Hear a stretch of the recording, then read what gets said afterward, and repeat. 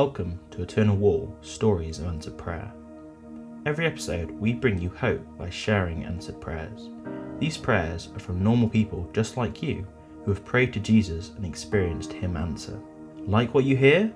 You'll be able to find thousands and thousands of similar stories when you visit the landmark in 2022, because every brick on Eternal Wall will link to a specific answered prayer. Here's your hope story for today.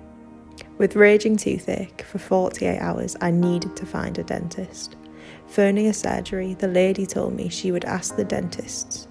She told me I could be waiting a couple of weeks. Coming off the phone, I said to God, what I could do with is a cancellation. The lady rang back and asked if I could get there for 9:15.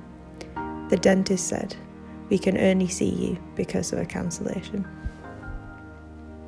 Find out more about this incredible project by searching Eternal Wall UK on social media.